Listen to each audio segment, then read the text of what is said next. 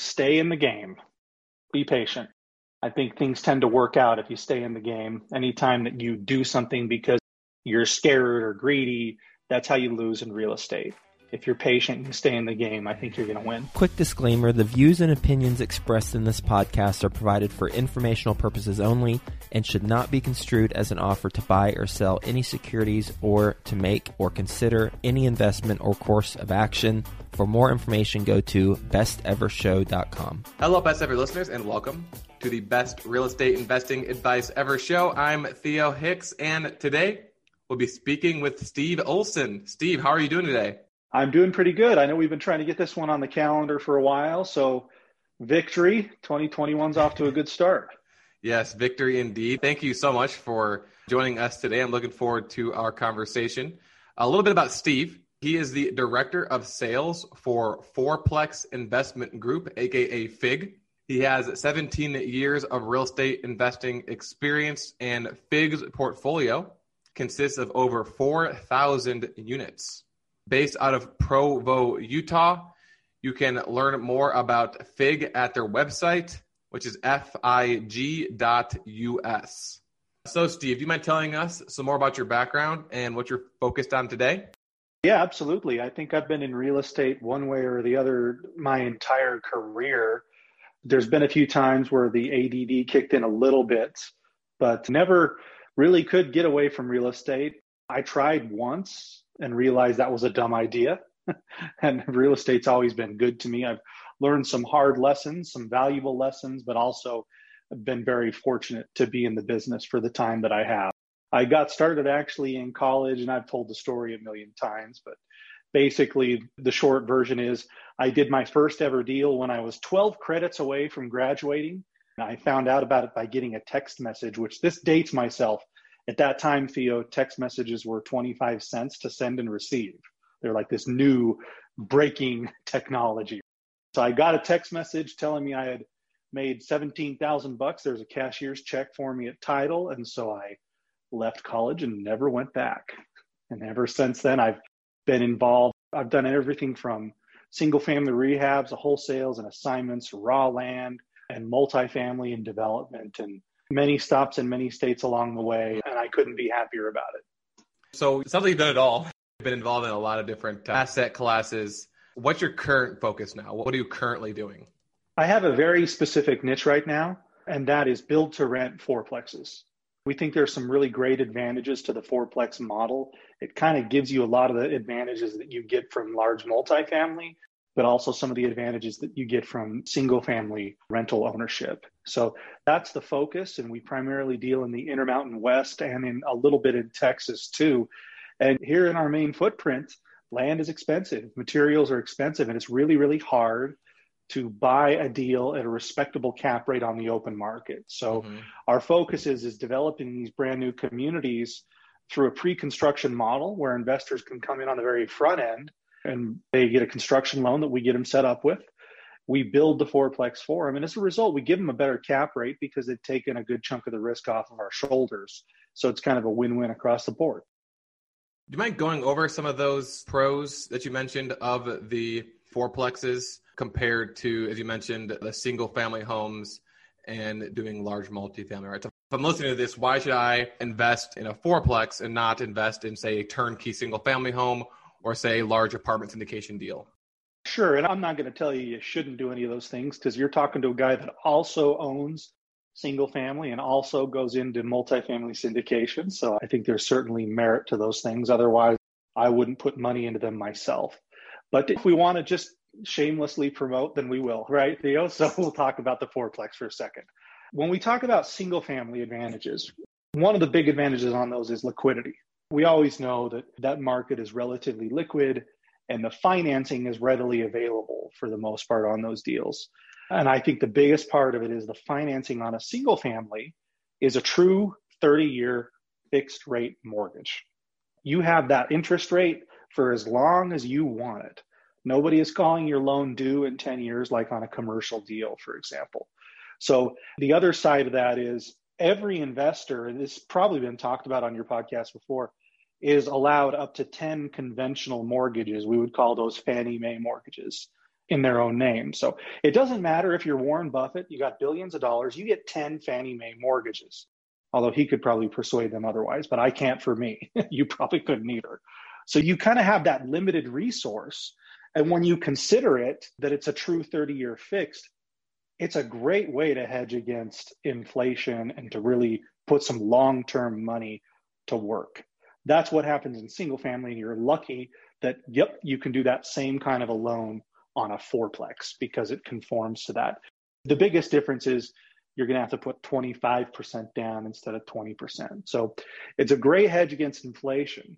Now, we all love multifamily too because we spread our risk out, right? We've got 50, 100, 200 different tenants in that apartment complex. So our income stream is very, very broad. It takes a lot of crazy things to happen for that income stream to dramatically change and put us in a very bad position. So even though a fourplex doesn't have near that quantity, we do have four tenants that are servicing that debt that we can count on, that we can spread our risk out a little bit more as a result. So I think that's kind of where the two worlds emerged. We'll get back to the show in just 2 minutes, but first, some sponsors I'm confident you'll find value in learning more about. One of the hardest tasks to balance while scaling your real estate investing business is accounting. Well, realestateaccounting.co takes care of the numbers for you so you can grow your business and revenue. REA helps property managers and investors save time and money by automating back office, financial, admin, and accounting. Starting is quick and seamless, from accounts payable to reconciliations, taxes, and reporting. Go to realestateaccounting.co/best ever to find out how REA clients save on average 30% by leveraging their accounting services versus hiring in-house. With CPAs on staff and being owner-operators themselves, REA knows the challenges of your growing real estate business. Try it risk-free at realestateaccounting.co/best ever, and remember to mention the Best Ever podcast sent you to receive up to $1,800 towards onboarding and services. That's realestateaccounting.co/best ever. If you're not sure where to start investing or need help taking the next step, mentorship and coaching is one of the best ways to get going. Think Multifamily is a leading apartment acquisition and education company who provides true one-on-one coaching to help you invest for your family's future. Their servant leadership approach will guide you to successfully scale your real estate business or assist you to diversify your investments in multifamily. Go to thinkmultifamily.com/coaching to learn how they help working professionals just like you transform their future through partnering and community. In fact, the majority of real estate investors who partner with Think Multifamily get involved in a general partnership within 6 months. thinkmultifamily.com/coaching highlights the partnerships, joint ventures, and resources all available through the coaching program. Go to thinkmultifamily.com/coaching to learn how to become a member and get involved. My next question, on a similar vein, so we talked about why fourplexes over, not necessarily over, but for the benefits of investing in fourplexes. Now let's talk about why should I invest, and you kind of already hinted at this, but I'm going to ask it more directly. Why should I invest in a, as you mentioned, build to rent fourplex, as opposed to just buying a fourplex that already exists? Fourplexes are kind of funny because of this reason where, like I said, it's where multifamily and single family merge right at this point. And what I've noticed is that a lot of investors want to buy fourplexes based on the cap rate that they value them at. They want to back into the cap rate, pay the cap rate that they think is a good deal. But a lot of them want to use financing that is conventional, Fannie Mae, Freddie Mac, conventional financing, which when was the last time a conventional appraiser cared about a cap rate? They go purely off of sale comps. So it's kind of a funny little area because you get investors that are just investing because they have that financing, but they care about the cap rate a little bit too. So the reason somebody's going to go build to rent, and I think specifically on our model, which you're going to start to see more from other people besides us, is people are so starved for a return on their money. You know, put your money in a savings account, Theo, and you're going backwards. So they need to put it into something that's going to get them to work. And they like everything that I just told you, the typical investor does about fourplexes. So cap rates on quadplexes, just like on multifamily, they're compressed. And if you're going to go out and try to find something existing and performing, you can probably do it, but I dare you, contact your local real estate broker and say, hey, pull me some listings on fourplex comps. And you're going to be pretty underwhelmed for the most part on what you find. They're high prices, a lot of deferred maintenance. They're 20, 30 years old at the youngest. Many of them are older than that. And granted, there's some exceptions to that based on different little submarkets, but for the vast portion of the country, you're going to be really underwhelmed. So the reason you'd go build to rent is, hey, look, if I can take a little bit of risk here by going through construction and lease up, and I understand the risks that come with that, I'm okay with it. There's a pot of gold at the end of the rainbow there, right? You typically have some forced appreciation. You might see the market grow during construction. You might not. But if you can make it through that, like I said, in our model, we have to sell this at a more competitive cap rate, one that's going to make you think, yeah, that's worth it to me. I'm going to come in, put 25% down, wait for my construction to happen, wait for the lease up, because FIG sold it to me at cap rate X versus market cap rate Y, which we usually see a spread of 1% to 2% on that cap rate. It usually translates into some equity. I'm very careful about promising it, but there's some concepts of the growth in the values and forced appreciation, just like you guys talk about it on the show, a value add, right? We go in, we kick out the bad tenants, we renovate units, we bring rents up over time. A build to rent fourplex is that same concept. It just happens in a different way. How are you finding the locations to build these fourplexes? And then maybe secondarily, taking it back a step, are you doing this one at a time, like buying one plot of land at a time, or is it buying large chunks of land and doing a full-on multiple fourplex on a row type of deal? We go all out.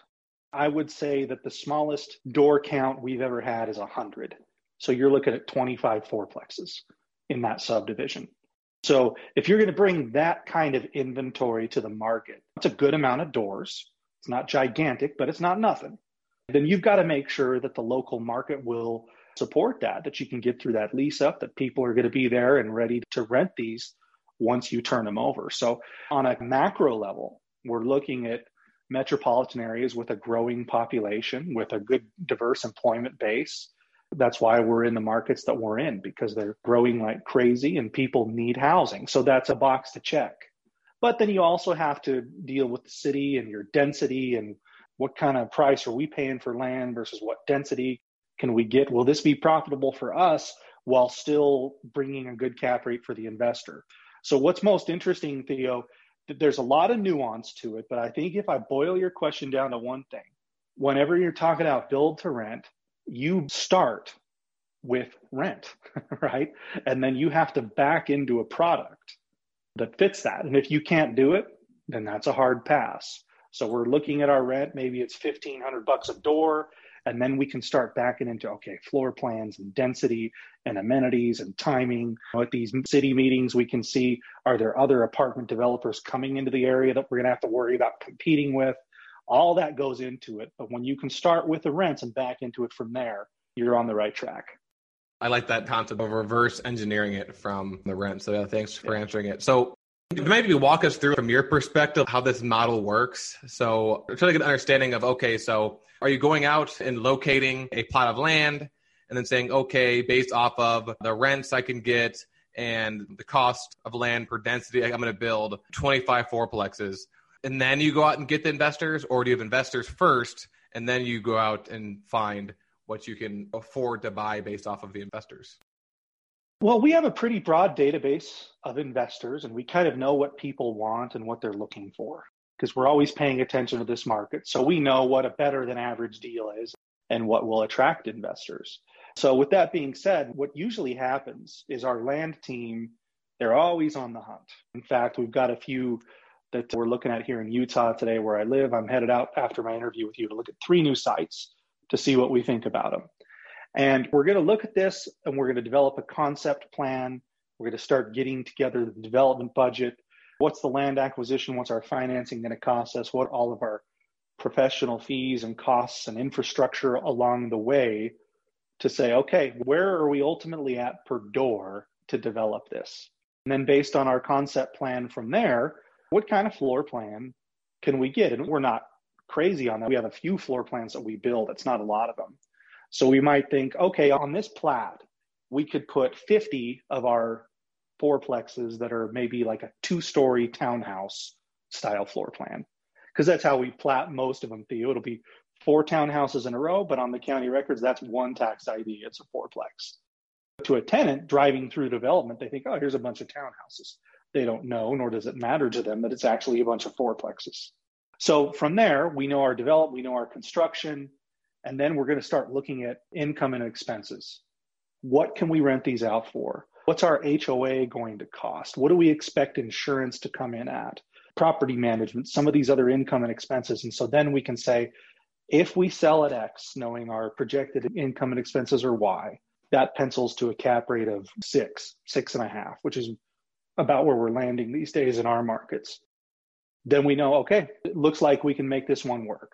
So we probably kiss 5 of them for every one that we actually can make happen. So they say you got to kiss a lot of frogs, and we're no exception. But that's kind of a high-level summary of how we do it. And then at that point, you send it out to your database of investors, and then at this point, they all know you well enough that they just invest or don't invest? Yeah, exactly. Naturally going to have a bunch of questions. Mm-hmm. We'll say, hey, we've got this project coming up. It's going to be 30 fourplexes. Here's the pro forma. Here's the concept plan. Here are the elevations and renderings. Here's when we expect construction to start and when you would be done. Do you want to make a reservation? So is this like a syndication model? These people are investing in an entity that's then going to develop this portfolio of fourplexes? Is that how it works? It's actually not a syndication. They're getting fee simple title. You're the owner of the fourplex and you control it. So when you make a reservation, you're signing a real estate purchase contract, putting up earnest money, like a normal property purchase. But you have to wait until there's a finished lot for you to close on. And we'll get you set up with a construction loan. We have local banks that we work with in these markets. And then you'll close on the land. You have a construction loan in place that our builder team draws from to go vertical and to build this fourplex.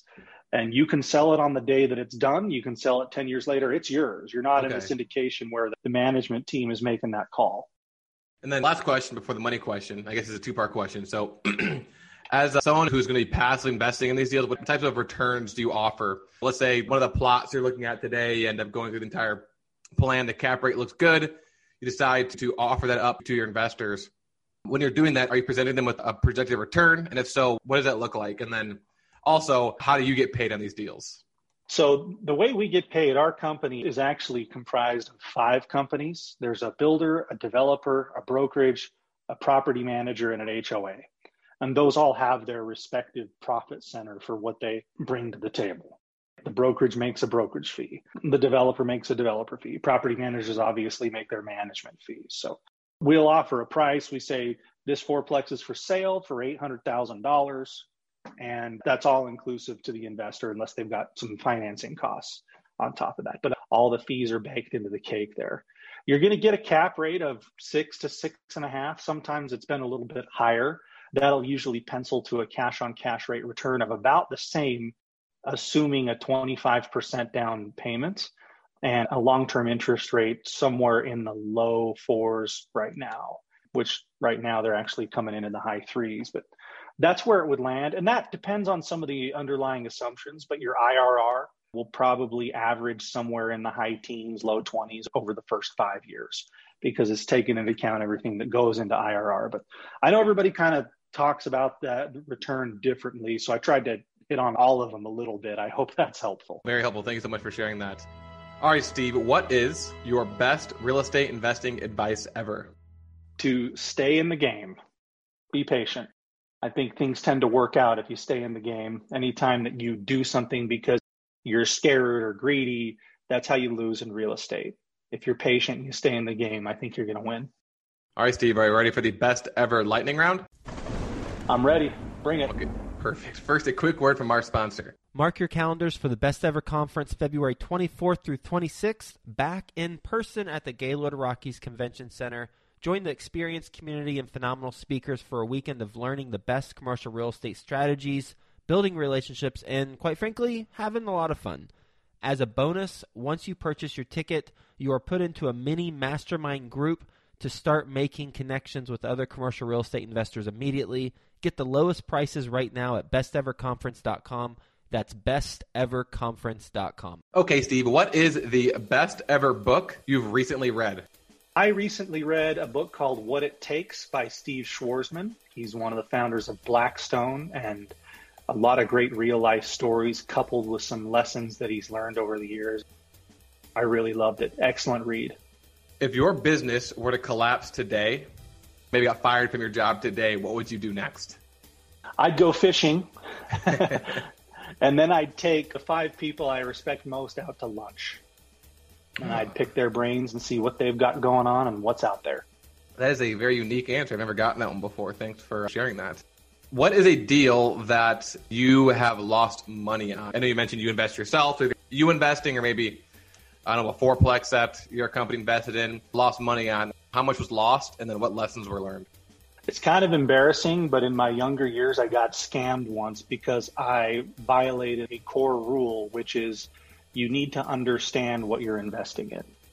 If it's some ambiguous thing with some secret sauce that you're not privy to, the wizard behind the curtain is controlling everything, that's a red flag. And when you're younger and you haven't learned some lessons, if somebody tells you what you want to hear, you're eager to believe it. I lost well over $100,000 in what turned out to be a Ponzi scheme. It was real estate related once, and it's because I didn't verify it and I didn't check into it. And that lesson has stuck with me really, really well over the years.